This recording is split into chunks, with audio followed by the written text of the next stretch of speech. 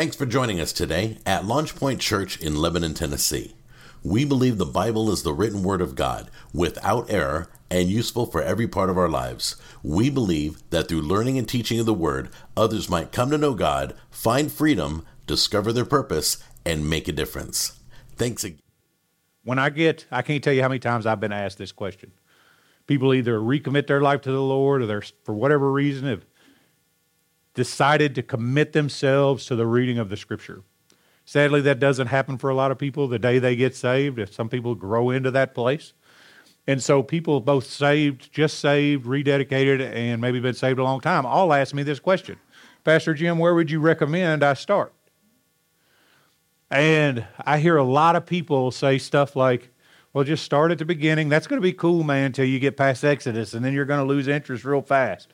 You know?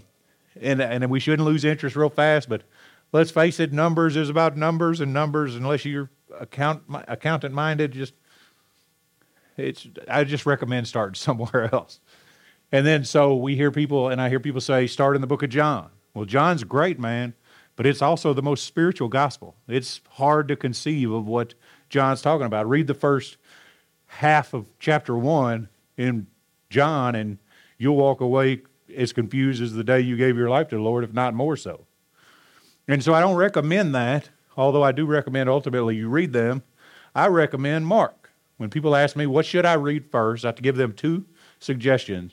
Read Mark, because it is 16 chapters divided perfectly in two sections of 8 chapters apiece. The first 8 chapters are the personhood and the authority of Christ Jesus, who he is. And the second are about his suffering, crucifixion, and ultimate victory, the second 8 chapters. And so it's a very forward, this is who Jesus is, this is what he did, this is what he accomplished on your behalf. And it gives us a greater viewpoint or image of Jesus without a lot of stuff that is confusing sometimes in the other Gospels. And then I tell them to read James, because once you know who Jesus is, then you got a responsibility to act like you know who Jesus is. But we'll talk about James some other time. Justin loves it when we do our annual James series. So, so anyway, that's where we're going, and that's why. Because I want to, as quickly as I can, give you as much Jesus as I can this year. Mark is an action gospel. It's not as informative as Matthew. It was written to the Romans, to the Christians in Rome. It isn't as illustrative as Luke, and it isn't as spiritual as John. It's just an action, this is who Jesus was, gospel. And so we're going to talk about that, because that's what we need. We need a no-fluff approach to Jesus. And to get that, we need to understand who he was talking to. Like I said, he was talking to the Roman Christians in Rome, because the Roman Christians were suffering. They were under persecution. At the time of the writing of Mark, they were under Nero's persecution, which Nero had blamed the Christians for burning down Rome, and so they were being killed and murdered in incredibly heinous ways. You think we know persecution now? We don't. When I was in Israel in 2017, they took us to a Colosseum that was standing and existing and still performing at the time of Mark. And all around the inside of this Colosseum were smoke shadows, like just kind of upside down pyramids of smoke. And you could still see them staining the walls about every 10 feet all the way around this Colosseum. And what they would do is they would take the Christians, tie them to a post, and set them on fire so that the games within the arena could be illuminated. So Christians were lampstands. In this same arena, they would have lions come in, and they would put 10 Christians in there, and the Christians would have to either kill the lion or be killed. And then if they killed the lion, they ultimately sent another lion in there until they were all killed. This is the audience that Mark was talking to. It was an audience that knew what it meant to suffer for Christ Jesus.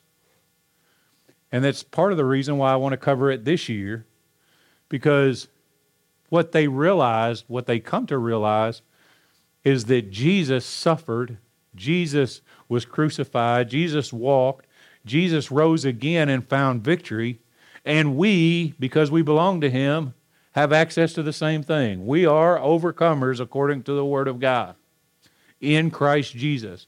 And that's the main message that Mark wants the Christian Romans to know, is you are a conqueror in Christ Jesus. You are an overcomer. Doesn't matter if they set you on fire. It doesn't matter what they do to you. At the end of your life, you're going to be in eternity with God. So let me tell you about the God that you're supposed to be serving. And that's a message we need today. An uncompromised, actionable gospel. One that concerns itself less with how you feel, and more with who is Jesus. Because if we can know who Jesus is, we'll concern ourselves with less about how we feel. And so I want to talk to you about Mark in chapter 1. There are three things Mark starts out with that demonstrate Jesus' earthly ministry. There are three components, primary components. I'm sure there may be subcomponents, but there are three primary components of Jesus' earthly ministry. And we see them in Mark chapter 1, 35 through 42. In these verses, it says this: in the early morning, while it was still dark, Jesus got up, left the house, and went away to a secluded place and was praying there.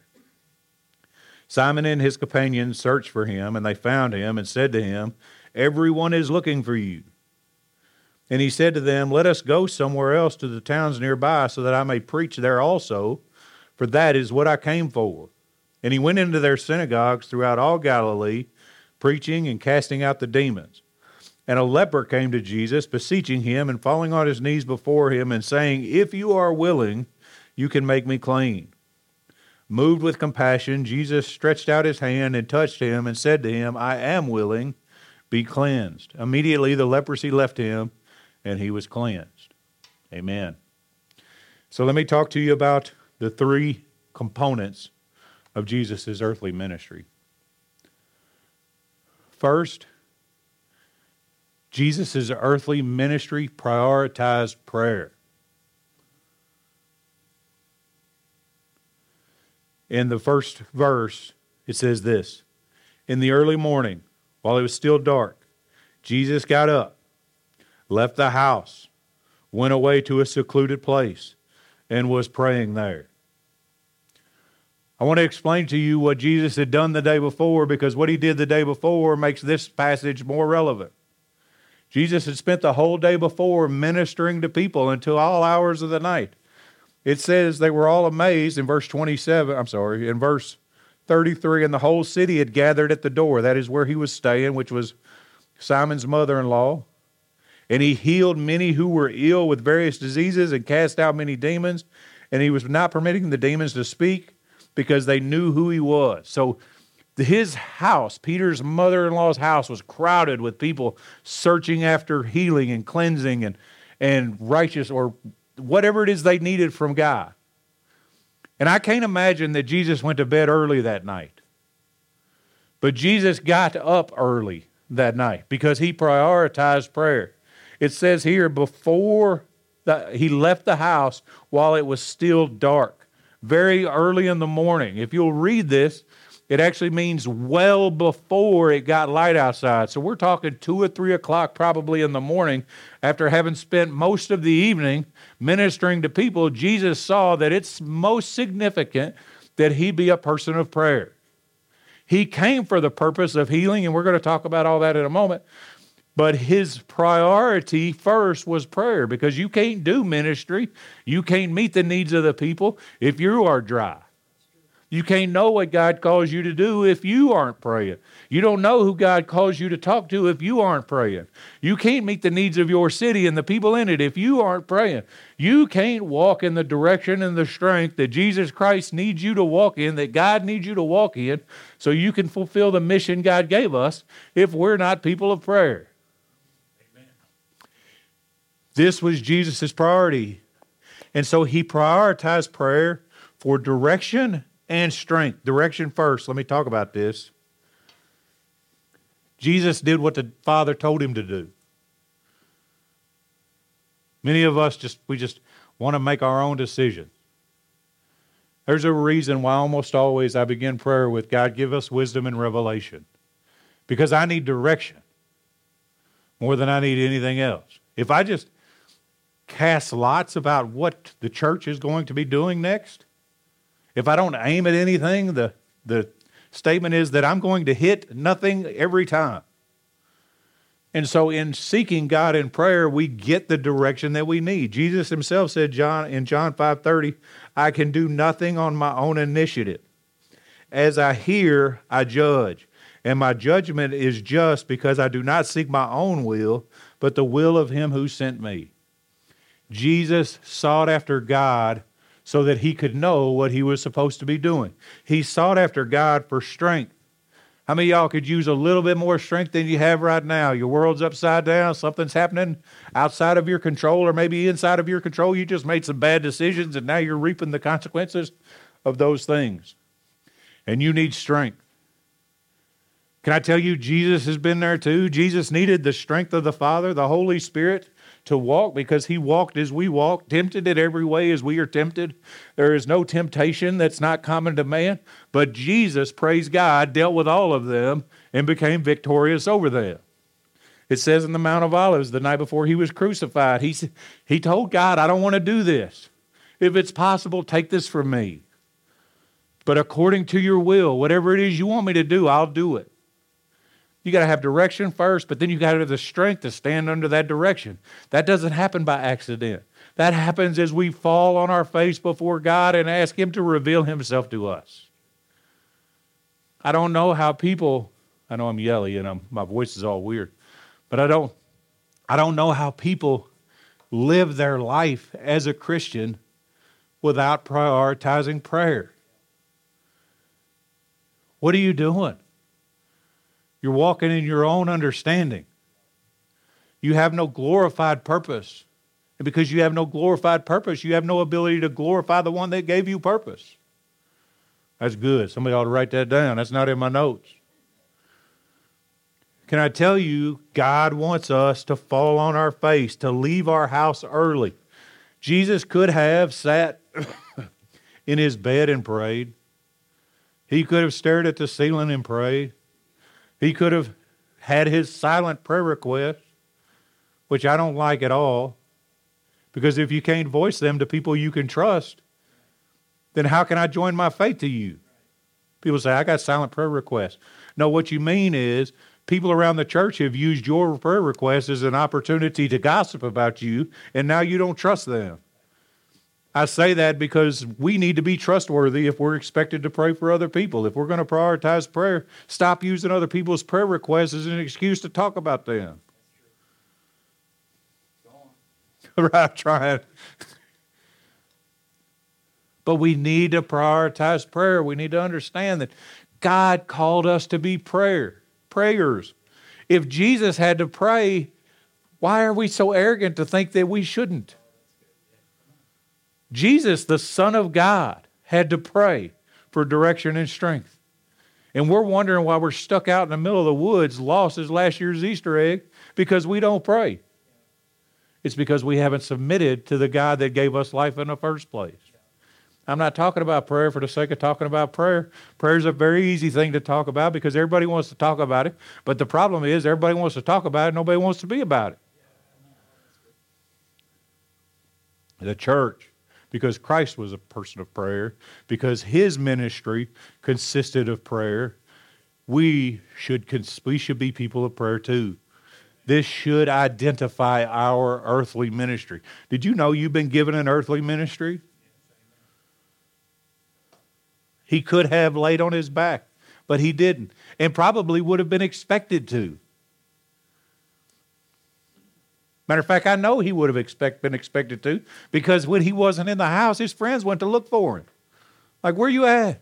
Man, you're busy. I know you're tired. You should have slept in today. Now, I'm not saying I don't sleep in from time to time. But you know what he thought was more important? The work that God called him to. More important than the comfort of his bed, more convenient than the comfort of his house. He wanted to get out and get away. So how do we prioritize prayer? We prioritize prayer like Jesus did. It was his habit to pray. He got away from everything to pray. We want to pray. How many of you guys try to pray in a crowded room and you end up watching other people, or a noisy space and you end up distracted, or maybe even in a silent room and you still end up distracted because you let your mind run with all this crazy static white noise? Halfway, 3 minutes through our prayer, we're all, man, I would like that cheeseburger, or whatever it is you fantasize about. I fantasize about cheeseburgers. But it's because we haven't disciplined ourselves to be people of prayer. It's a discipline.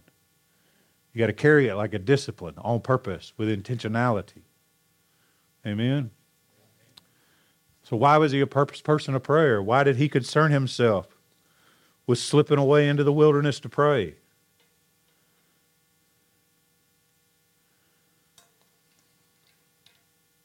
Because he had a purpose.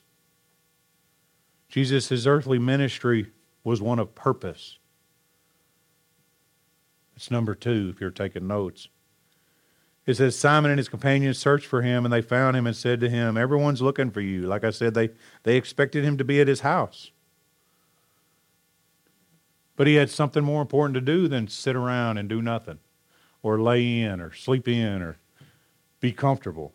He said this, he said to them, let us go somewhere else to the towns nearby so that I may preach there also, for that is what I came for. And they went into their synagogues throughout all Galilee. Listen, that is what I came for.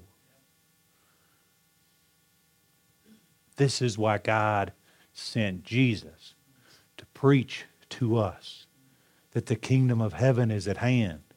Repent. He came out of the wilderness, and this is what he said. Repent, for the kingdom of heaven is at hand. His primary purpose was the preaching and the teaching of the kingdom of heaven. He wanted people to know that there is a consequence for the way that they are living. He needed them to know that he was the answer to that consequence, that he was the one that would remove judgment from them, that he was the only one capable of living a perfect life so that they might ultimately be perfected in him. Amen. And he declared this over and over and over again. Let me give you a little bit of this. He started, the first thing he declared was his purpose. When he first came out of the desert, it says in Luke that 4:18 and 19, that he went into the synagogue, got the scroll, and this is what he said. The Spirit of the Lord is upon me, because he has anointed me to preach the gospel to the poor. He has sent me to proclaim release to the captives and recovery of sight to the blind, to set free those who are oppressed, to proclaim the favorable year of the Lord. Do you think those preach, proclaim, and proclaim words are in there by accident? The Holy Spirit put every comma, everything in the Scripture for a purpose, so that we would understand that it is by Christ Jesus and his teaching and his life that we know that we have the hope of a gospel. That even though we were poor in spirit, we're not poor in spirit anymore. Even though we were oppressed, we're no longer oppressed, but we are free in Christ Jesus. We're not captives. That jail cell has been flung wide open, and we stand in the presence of an earthly or a heavenly God for all of eternity. These are the promises that God made us. And he made those by preaching and teaching the word of God to the people. Repent, let the kingdom of God, for the kingdom of God is at hand. Am I getting excited? Yes. You know why? Because I want you to get excited. He continues in Luke 4:43. He said to them, listen to this with these words, cracks me up. I must preach the kingdom of God to the other cities, for I was sent for this purpose. When he came out of the desert, repent, for the kingdom of God is at hand, for the kingdom of heaven is at hand. Over and over and over again, Jesus had a singular purpose. These other two purposes that I'm going to talk about, one of them being prayer, were so that he might be wholly effective in his primary purpose, which was preaching and teaching the kingdom of heaven, so that we all may be saved. Why do I tell you what Jesus did 2,000 years ago? Because you're responsible to the same today. Paul said it in Corinthians, to the Corinthian church, I have but one message to give you, Christ and him crucified. And that should be enough. People ask me from time to time, not so much the people that come to church here, because I think you guys don't mind the fact that I'm willing to step on your toes, but people will listen in from other places and be like, man, you're hard on your people, man. And I was all, listen, bro, we only got one message. And it's that Christ and him crucified. And if you don't tell them the truth, I'm not a self-help pastor. You want 10 steps to a better life, you need to go somewhere else. Because Jesus didn't tell you 10 steps to a better life. He said, I am the way, the truth, and the life. He made it simple for us. You don't have 10 steps that you got to do to accomplish righteousness. You have to believe in Christ Jesus. For everyone who proclaims the name of Jesus shall be saved according to the word of God. And so Paul had one message. We should have one message because it's the gospel that saved. Paul says, I'm not ashamed of the gospel, for it is the power of God unto salvation. It doesn't mean the compromise gospel. It doesn't mean the comfortable gospel. It doesn't mean the gospel that doesn't talk about your sin. It doesn't talk about the gospel that requires something from you. The gospel requires something from us. But you know what? Praise God. It's the power of God unto salvation to all people. First the Jew and then the Greek. That's us. We're the Greek, just so you know. But you know what? People are dying and going to hell because we're scared to live in our earthly ministry as Jesus lived in his. Man, we can do better. We can do better. And we should do better. R.C. Ryle, I was reading a commentary on Mark, and he said this: by preaching, sinners have been awakened. By preaching, saints are built up. By preaching, Christianity is being brought into a heathen world. Can I tell you that's enough reason for us to open our mouth? I've said this multiple times. If you have accepted Jesus Christ as your Lord, but scared to tell other people about him or refuse to, you're the most vile person on earth. That's not fair. Well, it is fair. Because this life is but a whisper. But you're comfortable enough in your own space that you're willing to let them suffer an eternity in hell because you're too scared to tell them the truth. That makes you pretty vile, in my opinion. And I'd say because we've been commissioned to do better, it'd be in God's opinion too. I would question anybody that tasted grace and isn't willing to tell somebody else about grace, whether they tasted grace at all. Pastor, you're being condemning. I'm not being condemning. I'm telling you the truth of the Word of God. Because this is what it says. Romans 10, 13, and 14. I said this 13 already. Everyone who calls on the name of the Lord will be saved. How then can they call on the one in whom they have not believed? How can they do it? How will they believe in him whom they have not heard? And how will they hear without a preacher? You're all, man, I just relinquished my responsibility. He said, preacher. I ain't no preacher. Oh, but you are. Because if you'll study that word, preacher means one used in the public proclamation of the gospel and matters pertaining to it. Anybody got something to say about the gospel? Anybody want to talk about the Jesus pertaining to the gospel? That according to the word, you're the preacher that somebody else is waiting to hear. Not me. You know what my job is? My job is to equip you. Your job is to go out there and tell people about Jesus. Why am I so passionate? Because I'm a force multiplier. That's a military term. If I can get 20 people in a room and convince each of them to get in a room of 20 people, then in just a couple of iterations, we've got 2,000 people that have been told the gospel message. But that happens only as you accept the challenge to be equipped, to move forward, to walk out of these walls and say, you know what, Launch Point Church is a cool place, but it ain't the place.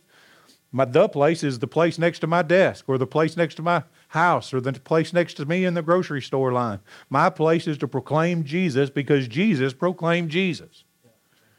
We have to be willing to tell because Jesus gave his everything so that we could tell. Amen? So what is the gospel, Pastor Jim? I'm going to give you, and I've done this for 7 years. Write it down if you need some help. It's not hard. Romans 3:23, for all have sinned and fallen short of the glory of God. If you're not telling people that they don't deserve Jesus before you tell them about Jesus, you're not telling them the gospel. For all have sinned and fallen short of the glory of God. But John 3:16 says, but God so loved the world, he sent his only begotten Son, that whosoever believes in him should not perish but have everlasting life. So I have a problem, but praise God, he sent a solution. How do I acquire that solution now is the only question that I need an answer to. And according to Romans 10:9, it says, to declare with your mouth, believing in your heart, to declare with your mouth Jesus Christ is Lord, believing in your heart that God raised him from the dead, and you shall be saved. What does that mean? That means I have to say that Jesus is Lord and act like Jesus is Lord, which means I'm a slave to righteousness. I don't get the opportunity to tell God what I want. He only has the right to tell me what he wants. And it's my job to submit. And to believe in my heart that God raised him from the dead is to say that he lives eternally, and because I have declared him as Lord, I have faith to believe that I'll live eternally too. That's the gospel. Tell it however you want to tell it, but that's the gospel. I can use flowery words. I can use poetic nuance. I can do all kinds of things. I'll be honest with you, I'm pretty good at charging up a crowd. I did it for 10 years at Police Academy. I can get a room full of dudes excited about just about anything. But you know what I can't do? I can't save you. There's no fancy anything that I can do to cause you to feel conviction. Most I can do is maybe get you a little excited, but it's not going to create heart change. Only the gospel can do that.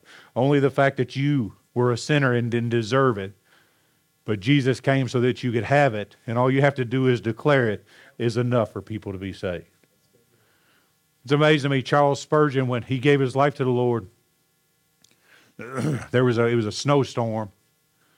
If I remember it, I believe it was Charles Spurgeon. There was a snowstorm in whatever town he was from, and he decided for whatever reason he was going to get up and go to church. It wasn't his habit to do it. He gets up, he trudges through the snow, gets to the church, and there's only 2 or 3 people in there. The preacher didn't even show up that day because of the snow. One of the older guys in the church got up and read a passage out of the Bible. He wasn't a preacher. He just read a passage out of the Bible. Said a short prayer, closed his Bible. And God used the Word of God to convict Charles Spurgeon, the prince of pastors, the prince of preachers, to come to a knowing understanding of who he was. Didn't take an educated man, didn't take an eloquent man. It took a man of conviction willing to stand and say, my earthly ministry has a purpose, and that purpose is to declare the name of Jesus. And then finally, Jesus' earthly ministry was one of power. It says this, verse 39b, it says, preaching and casting out demons. And a leper came to Jesus, beseeching him, falling on his knees before him, and saying, if you are willing, you can make me clean. Moved with compassion, Jesus stretched out his hand and touched him and said to him, I am willing, be cleansed. Immediately the leprosy left him, and he was cleansed. You know what didn't happen, man? 20 years later, man, he finally got his healing. 20 years later, this stuff fell off. Immediately, because the power of God rested on Jesus, he used the power that he walked in. He walked in the Spirit. That's what the Bible says. Luke 9:1 and 2. I'm sorry. That's not right. He healed them all in every disease and sickness. Let me find this verse. It's important. Well, I say it's important. If I can't find it, it ain't that important. I'm sorry. Fullness of power and power of the Spirit. With the Holy Spirit power came Holy Spirit authority. I thought I had the verse read. Oh, here I do. Luke 4:1. Jesus, full of the Holy Spirit, returned from the Jordan and was led around by the Spirit in the wilderness. Our job is to be full of the Spirit. Jesus Christ used the authority and the power of the Holy Spirit to bring people to an understanding of who He was. You know why miracles happen? You know why healings exist? You know why people don't walk in disease? You know why the touch of Jesus Christ saved people? Because those miracles are signposts that God is real. They are evidence that a God exists. Let me tell you, when you see somebody that by all rights and purposes shouldn't be living and God reach out and touch them, you'll never refuse the idea or the understanding that Jesus Christ is real. There was a person in our church a couple years ago that had a disease I won't name out. Proven on paper this is what she had. She was prayed over. She came back. She got excited. She told me, she said, Jesus healed me. I said, that's great. Go find some medical paperwork. I want proof before we start talking about it. She went to the doctor, came back, and every test that she took said that this disease that was supposed to kill her several years ago was completely gone, and she's still alive today. Let me tell you, that's the hand of God moving so that the unbeliever can say, wow, maybe God is real. And you know what? He gave us that authority. He walked in that authority, but gave us that authority too. He walked in that power and gave us that power too. We say that we believe in the power of God, that we are righteous, but we don't actually pray for folks, and we don't extend an opportunity to them to care enough about them to stop and lay hands on them and say, let me pray for you. I believe in the name of Jesus by faith that you can be healed, that Jesus Christ took our diseases and our infirmities. I believe that according to God's will, He desires that we walk in wholeness, because this is what the Bible tells us. And if Jesus walked in power, we should walk in power. If Jesus walked in authority to cast out demons, I believe we have the ability to do that too. Not so we can say, ooh, look at what I did, but because I can then say, look what Jesus did. Because if your miracle isn't happening through you to get to Jesus, if you're trying to draw people to you, you're not going to walk in the power and authority you're supposed to anyway. God's going to say, I'm not honoring that. Why would I honor that? I'm not getting no glory for that. God's most concerned with His own glory. And so Jesus' earthly ministry existed in power and authority by the Holy Spirit. And God no longer rests on you by the power of His Spirit like He did in the Old Testament. He rests in you according to the New Testament. Did you catch that? Some of y'all looking at me like you didn't catch it. In the Old Testament, the Spirit rested on folks.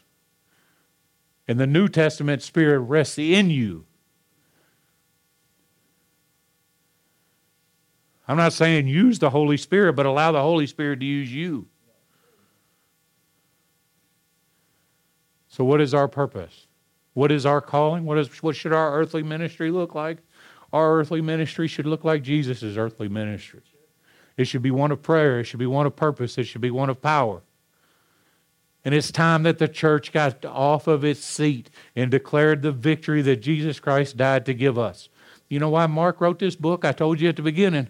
So that the people suffering in persecution might know that Jesus came and Jesus overcame, and you can too. That's the earthly ministry of Jesus. And it's my prayer that it's my earthly ministry too. And I'm going to keep doing it until everybody in this city is saved. But I can't do it by myself. I need you to help. To walk in prayer, to walk in your purpose, to walk in the power that God gave you. Amen.